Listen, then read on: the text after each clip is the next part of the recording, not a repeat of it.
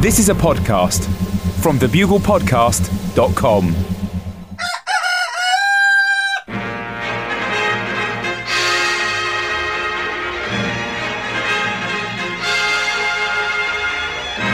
The Bugle, audio newspaper for a visual world.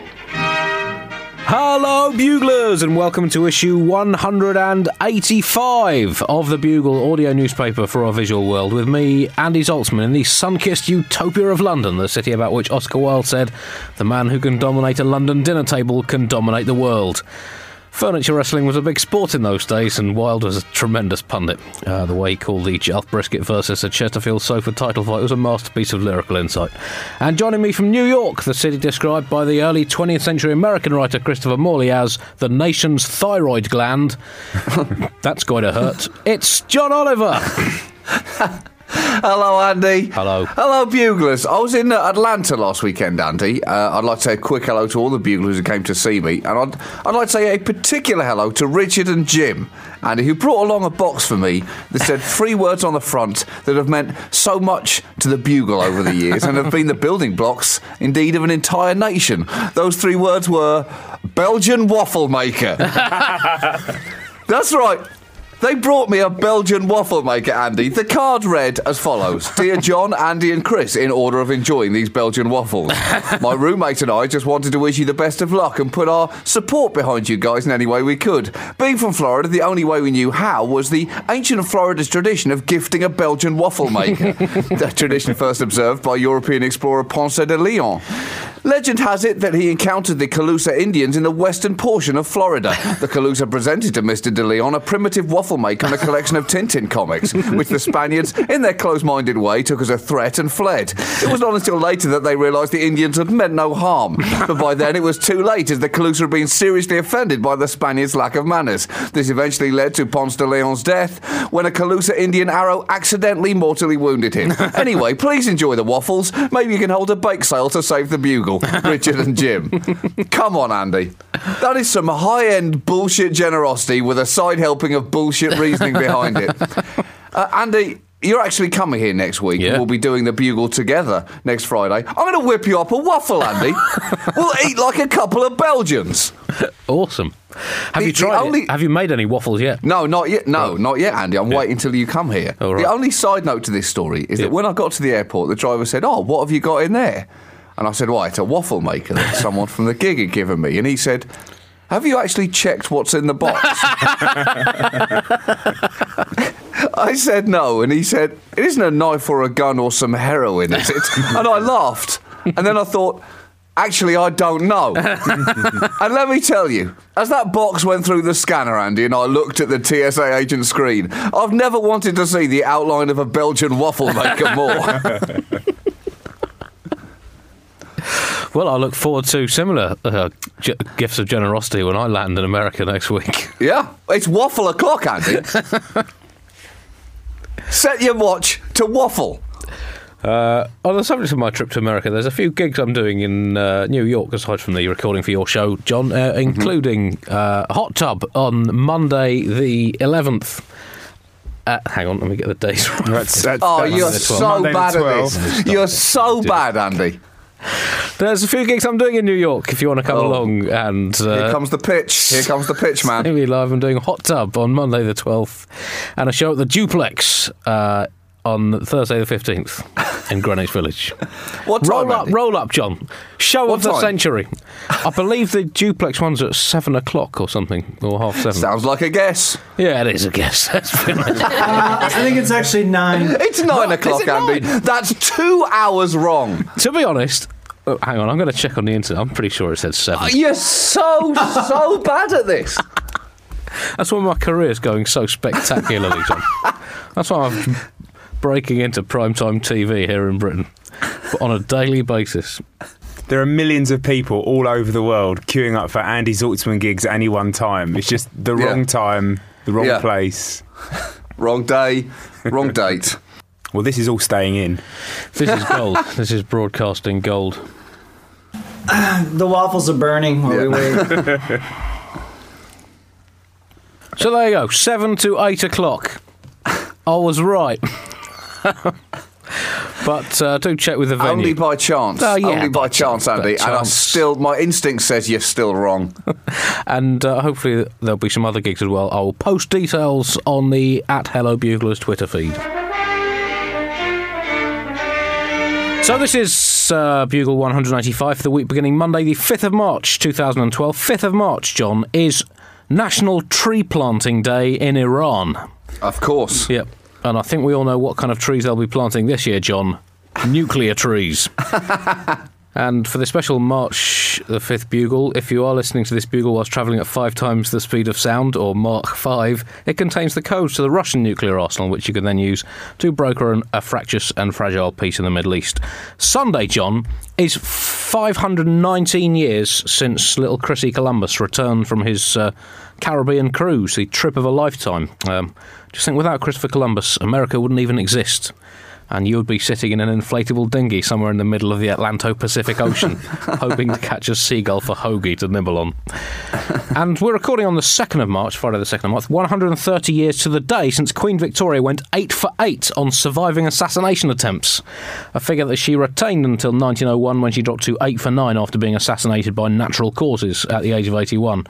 The 8th assassination attempts in 1882, incidentally, all of them by men, if any of you are totting up a score for who's better out of men or women, was perpetrated by the Scottish nutjob poet Roderick Maclean, who was apparently so knocked off with the Queen for sending him a curt reply to a poem that he'd sent her that he attempted to kill her. He really needs to lighten up, John, because I send the current Her Majesty a fat wodge of income tax every year and don't get so much as a fucking postcard from her.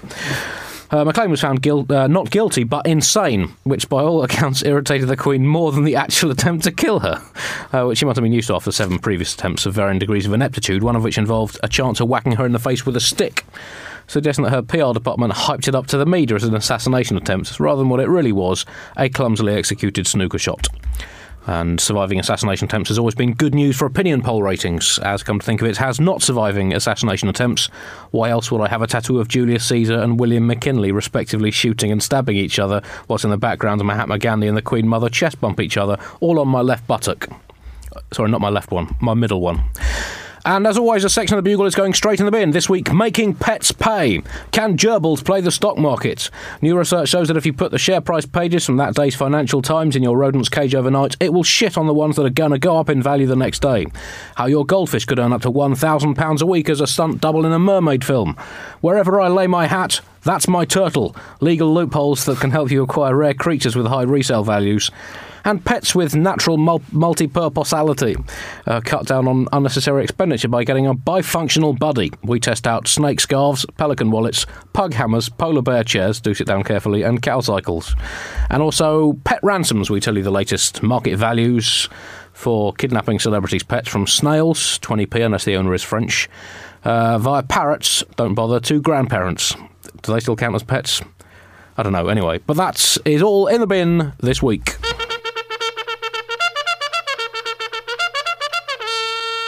Top story this week, Olympics countdown.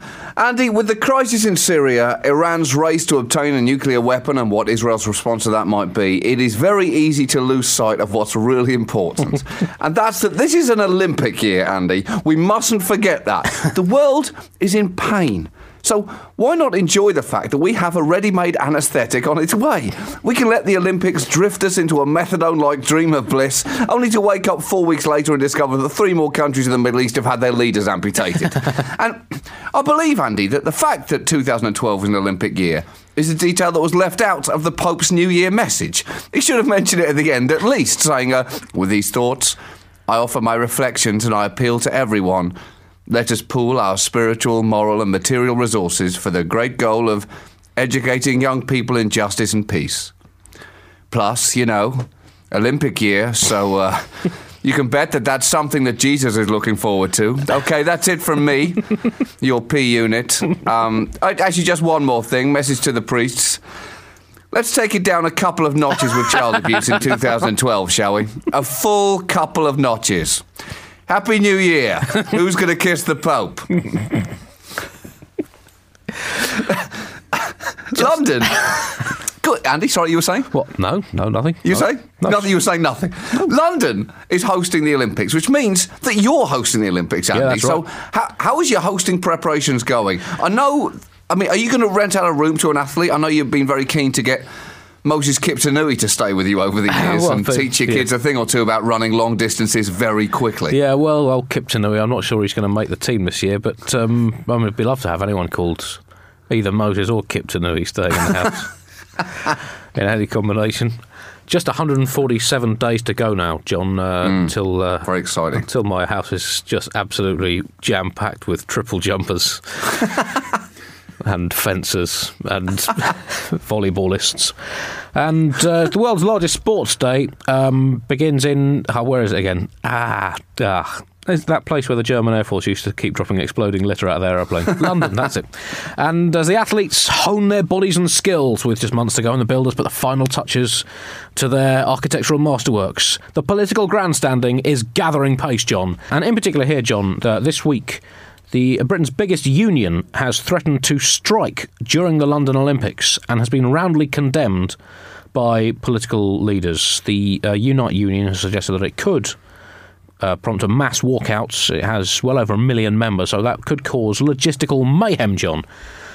And I think really they should remember, this is the Olympics, John. This is Britain's greatest opportunity to showcase itself to the planet. Hell, not just the planet, John, to the universe. And we need the nation united in its efforts, and the politicians have all come out against uniting this. We need the nation completely at one in its efforts, all pulling together to pretend to the rest of the world that everything here is just f***ing fine. Exactly. We only just need 17 days, John. We need to hoodwink the world into thinking we all love each other and that everything in Britain is going swimmingly. And by swimmingly, I mean it's going up and down in a confined space before ending up back where it started, exhausted and bedraggled, and all the while moving far less efficiently than it would if it just got out and ran along the side of the pool.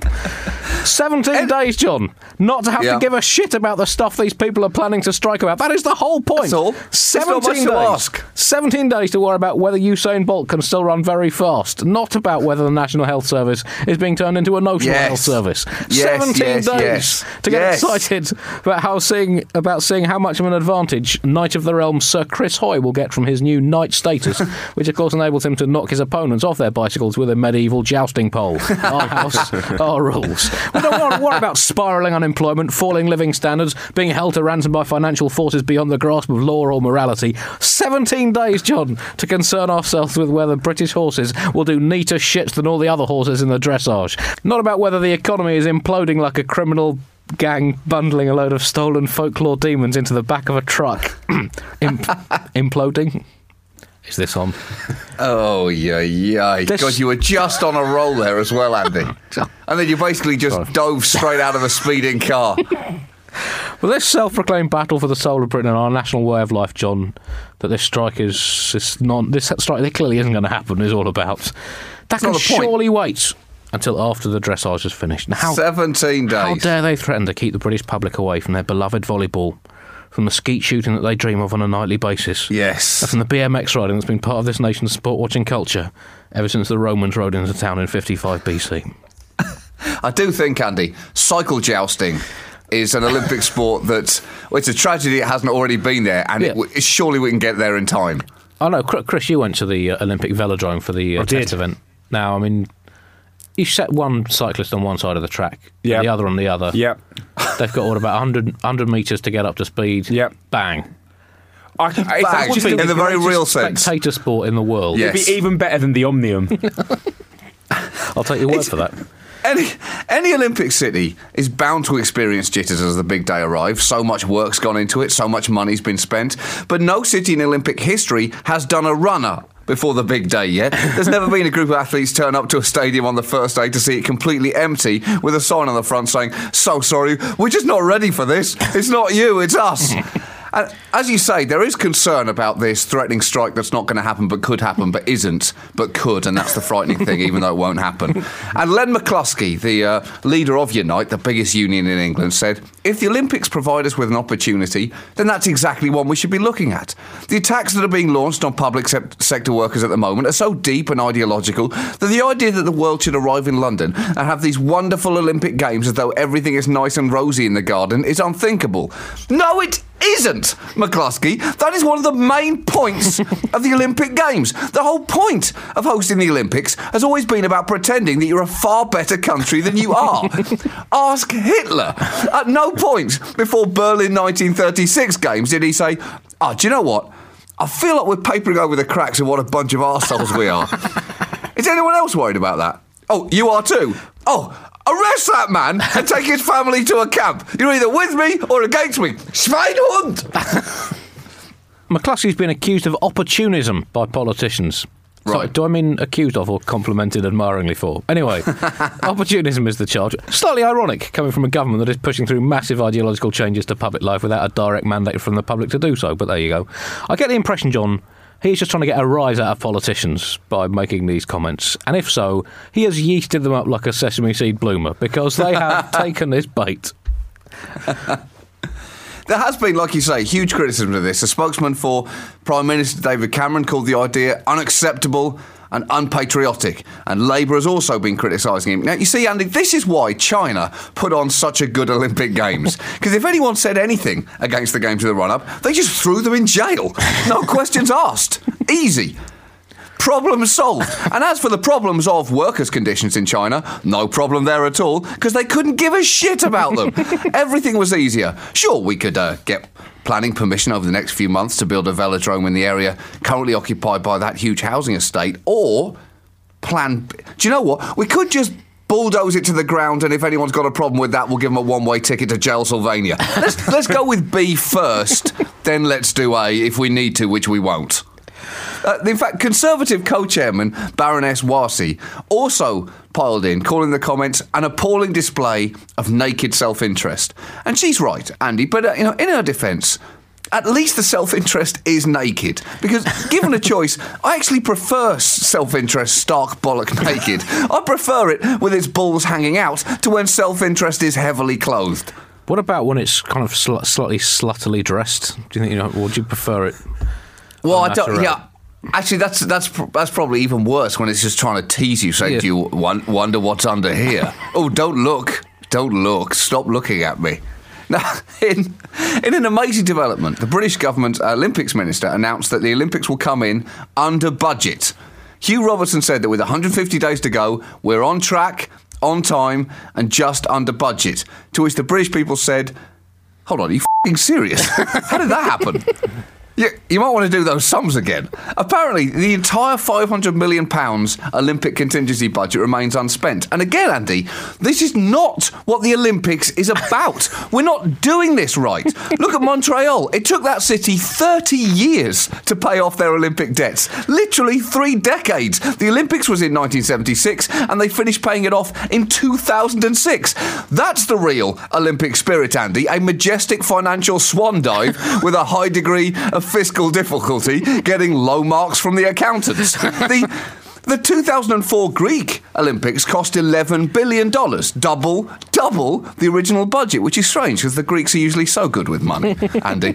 I just worry that we're not going into this Olympics in the right way, but there is still time to pull this around, because what are we going to do with that £500 million contingency fund? We can't leave it unspent, Andy. That's not how you do. One pretty spectacularly wasteful thing we could do is put it in a gigantic dish, cover it in paraffin, and use it as our Olympic flame, Andy. The only way we could create a lasting memory of an opening ceremony to rival Muhammad Ali lighting the Olympic flame with a torch, or thousands of Chinese people lifting blocks rhythmically as if their lives depended on it, which they actually did, would be for us to create an Olympic opening ceremony moment of our own. And what could be more spectacular than a British man taking the Olympic torch, turning to the crowd and saying, "I can't believe we're going to do this," before setting fire to £500 million. I declare the London Olympic Games a financial disaster, as is tradition. But as you say, the whole point of the Olympics is to go way over budget. It's always been this way. Look back to ancient Olympia where it began, John. The place is a mess and they still haven't finished the stadium. And the 527 million contingency budget had been put in place to cover unexpected costs, such as, for example, added security required in case President Assad gets a bit overexcited and tries to invade the double gold medal winning British track heroine Kelly Holmes. Plus the cost of oh my God! Plus the cost of installing individual viewing booths at the beach volleyball arena with two-way mirrors for men to watch the sport through, and javelin sharpening in case of a dry summer. But under budget, John. Now this is great. It's an amazing achievement to come in under budget until you realise that the budget it had come in under was in fact itself 4 times over the original budget. So that's not quite as impressive as it first sounded. It's just coming in slightly less over budget than we'd been expecting it to for the last 5 years. So perhaps not. That's still not ideal, but that's. But I feel better about it now, Andy. Perhaps not something to be issuing too many press releases home about. Now, the Olympics though, are not without controversy because Indian government officials are discussing a boycott of the opening and the closing ceremonies in protest of the sponsorship of the stadium wrap by Dow Chemical. You see, India has a bit of beef with Dow Chemical, although they don't really like the term beef. Well, they love it. They love the term beef. They think it's a sacred term. They just don't like it used that way. The point is that Indians believe that Dow has ongoing liabilities after the 1984 Bhopal disaster, a catastrophic chemical leak of toxic gas that killed 2,500 people immediately and has later had 25,000 deaths attributed to it. So you can perhaps see why the Indian people might be a bit miffed at seeing Dow Chemical all over the stadium that they're running around in. Now, the Indian government has written a complaint to the IOC before, but has already had one appeal refused. And the problem is that the IOC has a $100 million sponsorship with the chemical giant Dow. So you can see their point that India should just shut up and that it was ages ago. Because $100 million will really make you feel that way. At $20 million, I'm sure that the IOC would say that the Bhopal disaster was an atrocity that should never, ever be forgotten. But the problem is that $100 million, you just say, sorry, what atrocity? I never heard of that. I'm sure it wasn't that bad because I've never heard of it and I definitely have not heard of it. The Dow took over ownership of Union Carbide, who were in charge of the chemical plant at the time of this disaster.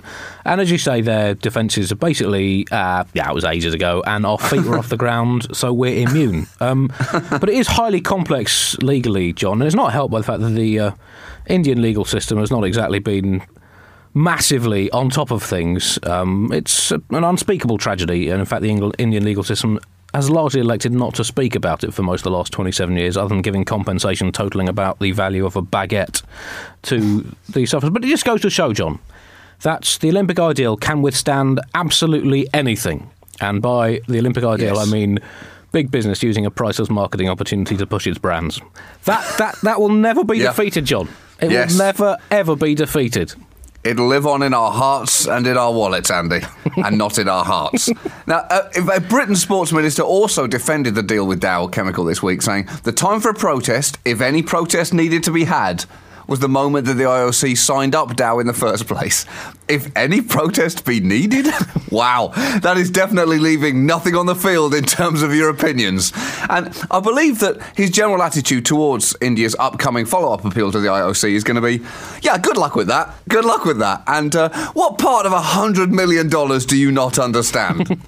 There are ongoing court cases relating to this, and you can understand Dow not wanting to necessarily give any more of its money, because when it took over Union Carbide, the matter was supposed to have been settled by the frankly appalling settlements that have been made before. And also, Dow's been struggling recently in its recent quarterly reports. Revenue, which was expected to be $14.19 billion for the quarter, was in fact only $14.09 billion. So you can see that they're tighten their belts. Oh, I didn't know that. Yeah. Now I feel terrible about how glib I've just been about the whole thing. So these whinging victims of one of the most appalling corporate crimes in human history should really just wait their turn until Dow have sorted their money out. Like, the least they could do with is the boost of seeing their name on an Olympic stadium to get through this terrible time. Because when you make 13 billion a year, you're basically dead in a way. Dead, you've been in too many films, John.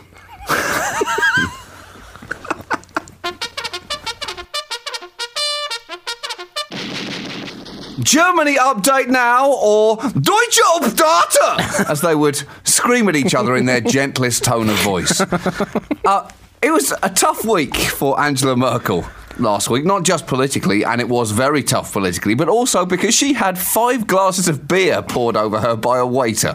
The waiter was leaning over her and the glasses emptied over her back. And she was pretty calm under the circumstances, Andy, certainly showing the most restraint from a German leader to provocation in the history of that overly proud nation at times. Certainly that waiter definitely picked the right century to have an accident like that in. The waiter said, "I was shoved from behind and tried to catch the beers, but I was too late. I shouted shit really loudly." Now, I don't want to go all JFK assassination conspiracy theorist on this, Andy, but if you look at the tape, that's clearly not true. No one pushed him, and he did nothing to catch the beers. In fact, I can't believe he was acting alone in this, Andy. Some witnesses have testified that they heard some giggling behind a beery knoll. The whole thing stinks, Andy. It stinks of beer. I reckon it was the Mexicans, John. It was definitely the Mexicans. There's no way he was operating alone. But a couple of days later, he was holding a press conference, and someone then just stormed up to him and threw some beers over him. So, touche.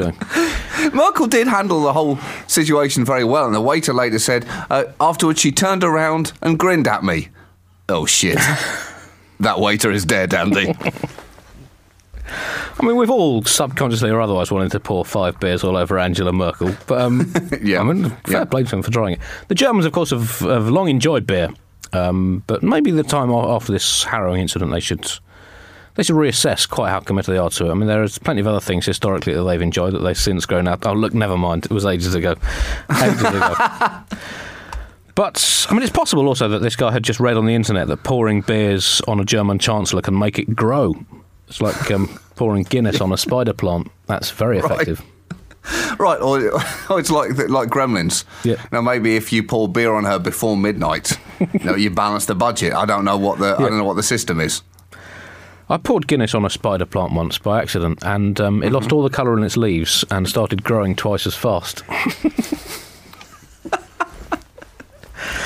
Where's my Nobel Prize? Where's my Nobel Prize? Silvio Berlusconi thinks that if you throw 5 pints down him, she stops being an unfuckable lard ass. Unquote. In other German news, or Deutsche Nachricht, as Germans would whisper softly to each other, the German Finance Minister Wolfgang Schäuble was criticised on Wednesday for playing Sudoku during a crucial parliamentary debate on Greece. The German public broadcaster first aired pictures on Monday of a smiling man appearing to play Sudoku on his slightly concealed computer, while a member of the centre-right coalition spoke in favour of the second Greek rescue package. Now, let's put this in context, Andy. Last week, now, we were talking about a politician who watched pornography in Parliament, so let's not get carried away here. A numbers puzzle in comparison seems like a pretty nerdy rebellion. Yeah, the system. I'm going to do a number puzzle because I don't give a shit. Right, ladies? Also, again, it shows how far we've come with Germany. If this is the worst that we can accuse their politicians of doing, we have to accept that is progress. And it was ages ago. It was ages ago. It was ages ago. Absolutely ages ago. But is that not, is this not the ideal preparation for a debate about Greece? Is that not what economics essentially is, a high-stakes game of Sudoku? No, it's not, because Sudoku works due to logic, rules that have to be obeyed, and numbers that actually exist.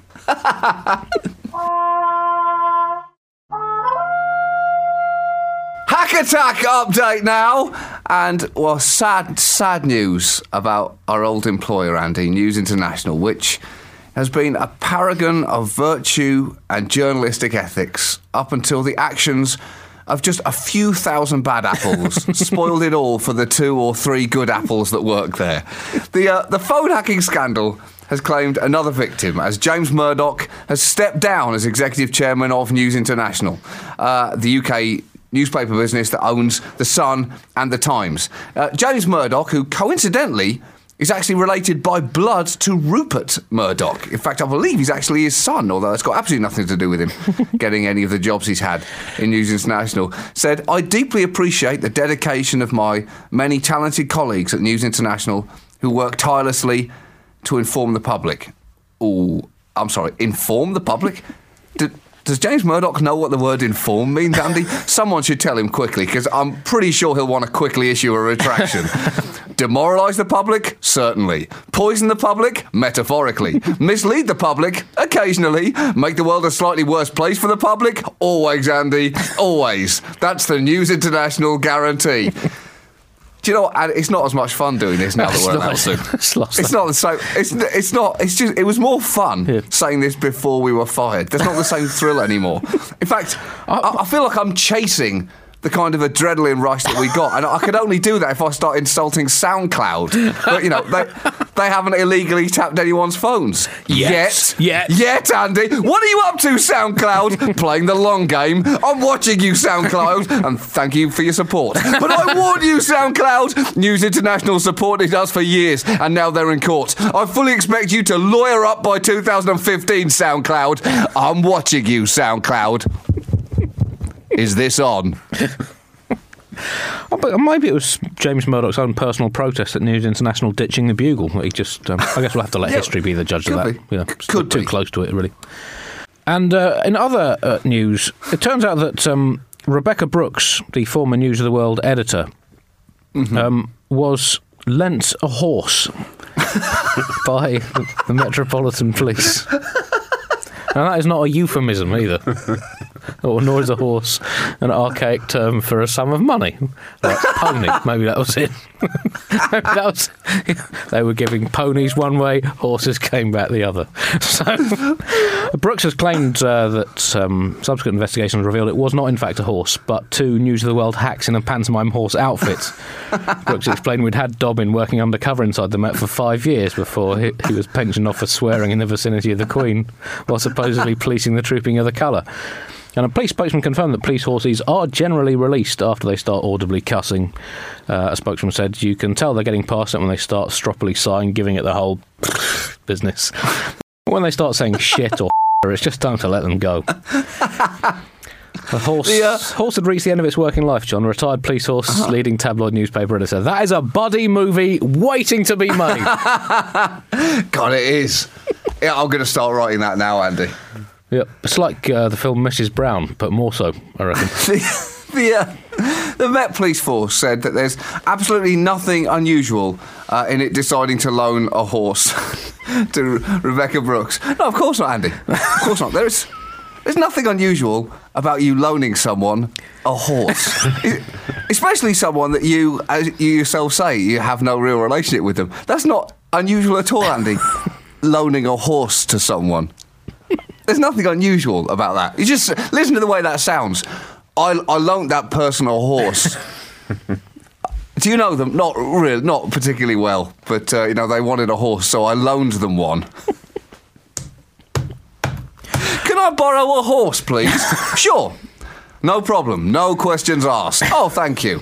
It turns out also that Rebecca Brooks' own phone was hacked twice a week by her colleagues at the News of the World. Holy shit. Which is amazing, isn't it? I guess it's it's a test of leadership. They always say in in sports, you should be prepared to do what you demand others do if you're a captain of a team. And I guess as an editor of a newspaper, you should be prepared to have done to you what you demand is done to other people. And by demand, of course, I mean know absolutely nothing about. Rupert Murdoch last weekend launched the new Sun on Sunday, a newspaper filling the hole that had been left by the defunct News of the World in terms of something pretty shit to read on a Sunday if you've got nothing else to do. And yes, he said that he praised the Sun for always uncovering stories to inform and protect the public. He sent an email to Sun staff saying this. inform and protect the public. I think he seems to be mixing up stories with breasts. And I don't know what he's protecting the public from, John. I imagine he's protecting them from not seeing enough breasts. And, I mean, he's a hero in that regard. He also said in the email, "We will obey the law. Illegal activities simply cannot and will not be tolerated at any of our publications. Our board of directors, our management team and I take these issues very seriously." And unfortunately, at the end of that, he omitted the word now. Your emails now, and this comes from Alan Greening in Abu Dhabi in the United Arab Emirates on the subject Abu Dhabi Bugler / UAE law news. Dear Ahmed, Jamal and Fatima, as you would be called out here in the ridiculously buildinged city of Abu Dhabi. As I was listening to the latest batch of Bugle podcast driving down the Sheikh Zayed Road back to Abu Dhabi after a busy morning getting hopelessly lost around the ever-changing streets of Dubai, I thought you might be interested in a few of the lesser-known laws that aren't in the travel brochures for the UAE. Flipping someone the bird is illegal. What? Yeah. Wow. Dandy, did you know that before you spent a little bit of time there?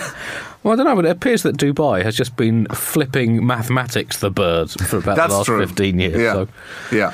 In fact, the Burj Khalifa is pretty much just one long extended middle finger to the concept of sense. If a policeman sees you flipping someone off, or a UAE national reports you doing so, you could face 2 weeks in jail and a 1,000 dirham, that's around a $270 fine. Swearing in public is illegal. Telling someone to f*** off or calling them a f***ing idiot results in a similar punishment to bird flipping. It is technically illegal for a man and a woman who are not related or married to each other to be in the same room or car together unsupervised. An exception is made for lifts. If you find that someone has hit your car overnight and driven off, it's your fault. Police will fine you 350 dirhams. In the last 6 months, I've accrued fines of 1,050 dirhams for the crime of having someone hitting my car and driving off. Well. Yeah. It is not possible to get damaged cars fixed without a police report, but I will wait until Ramadan to pay the fines, as you get 50% off during the holy month. There we go. Oh, that's a nice. Lovely gesture, isn't it? So there is a solid logical system in place. Anyway, must press on. The fines and Bugle donations need paying for. I would say keep up the good work, but that seems inappropriate. Regards, Alan Greening. P.S. So it's a superb passive-aggressive insult at the end there. P.S. If you think a £50 donation is worth it, could you please tell Irish bugler Dara Lawler a useless f***ing cunt? Happy to. Whoa. For 50 quid. Yikes. Well, Andy, you've got a price. I think we all know it was a lot less than that. He did not haggle that deal down well. There's a great email from Peter Betts who said, "Dear Andy, Chris and John, in order of who's most likely to be deported for inciting rebellion against the Channel Islands' long-standing relationship towards the Queen. My wife is currently 5 months pregnant and I've been reading some of her pregnancy books. The following advice is given. The baby is perceptive to all manner of sounds. It can hear your voice, and experts believe that listening to classical music will stimulate the baby and will even remember this music once it's been born. Best done whilst falling asleep at night." Then it dawned on me that the only thing that gets me to sleep is a heavy dose of bullshit, so I listen to the Bugle. I'm now seriously concerned that my unborn child is soaking up bullshit on a daily basis. I have visions of her first words being, "F*** you, Chris." Her first drawing could even be a hottie from history. Whatever happens, the Bugle can now say it's genuinely brought bullshit into this world. Many thanks, Peter Betts. That would be phenomenal. If a child was born into the world, looked up and said, "F*** you, Chris," with a smile on his face of, "I've arrived." Well, I mean, I think I sent you a photo of Matilda when she'd just been born. Yes. About 10 days old. Flipping you the bird. One of my favourite ever pictures. The first photo I ever had of Andy's child. Andy's first child. Little hands arranged into a bird flipping. Looking up at the camera thinking, "You've set a tone, Daddy." You've set a tone. Do keep your emails coming in to info@thebuglepodcast.com. Do follow the Twitter feed @HelloBuglers, where, as I say, we'll put up more details of my New York gigs, and I think we might put them on the website as well. How about that, Chris? What do you reckon of that? You tell me, they'll go there. All right, Big Horse. And don't forget, Our wonderful friends at SoundCloud, currently masterminding a large-scale phone hacking operation. If it's not true now, it'll be true soon.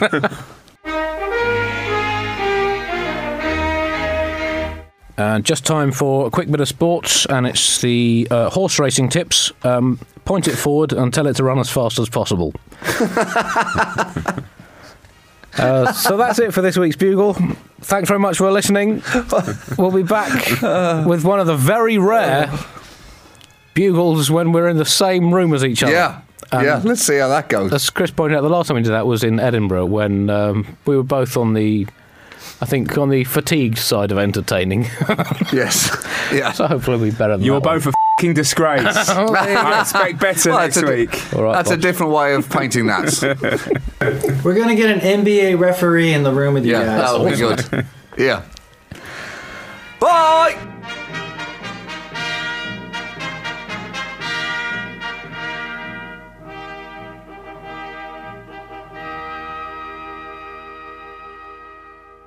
Hi, it's producer Chris from The Bugle here. Did you know that I have a new series of my podcast, Richie Firth Travel Hacker, out now? It's the show where Richie Firth and I talk about how to make travel better in our very special way. In this series, we discuss Lime bikes, Teslas, the London Overground, and a whole bunch of other random stuff that possibly involves wheels or tracks or engines of some variety. God, what a hot sell this is. I mean, you must be so excited. Listen now.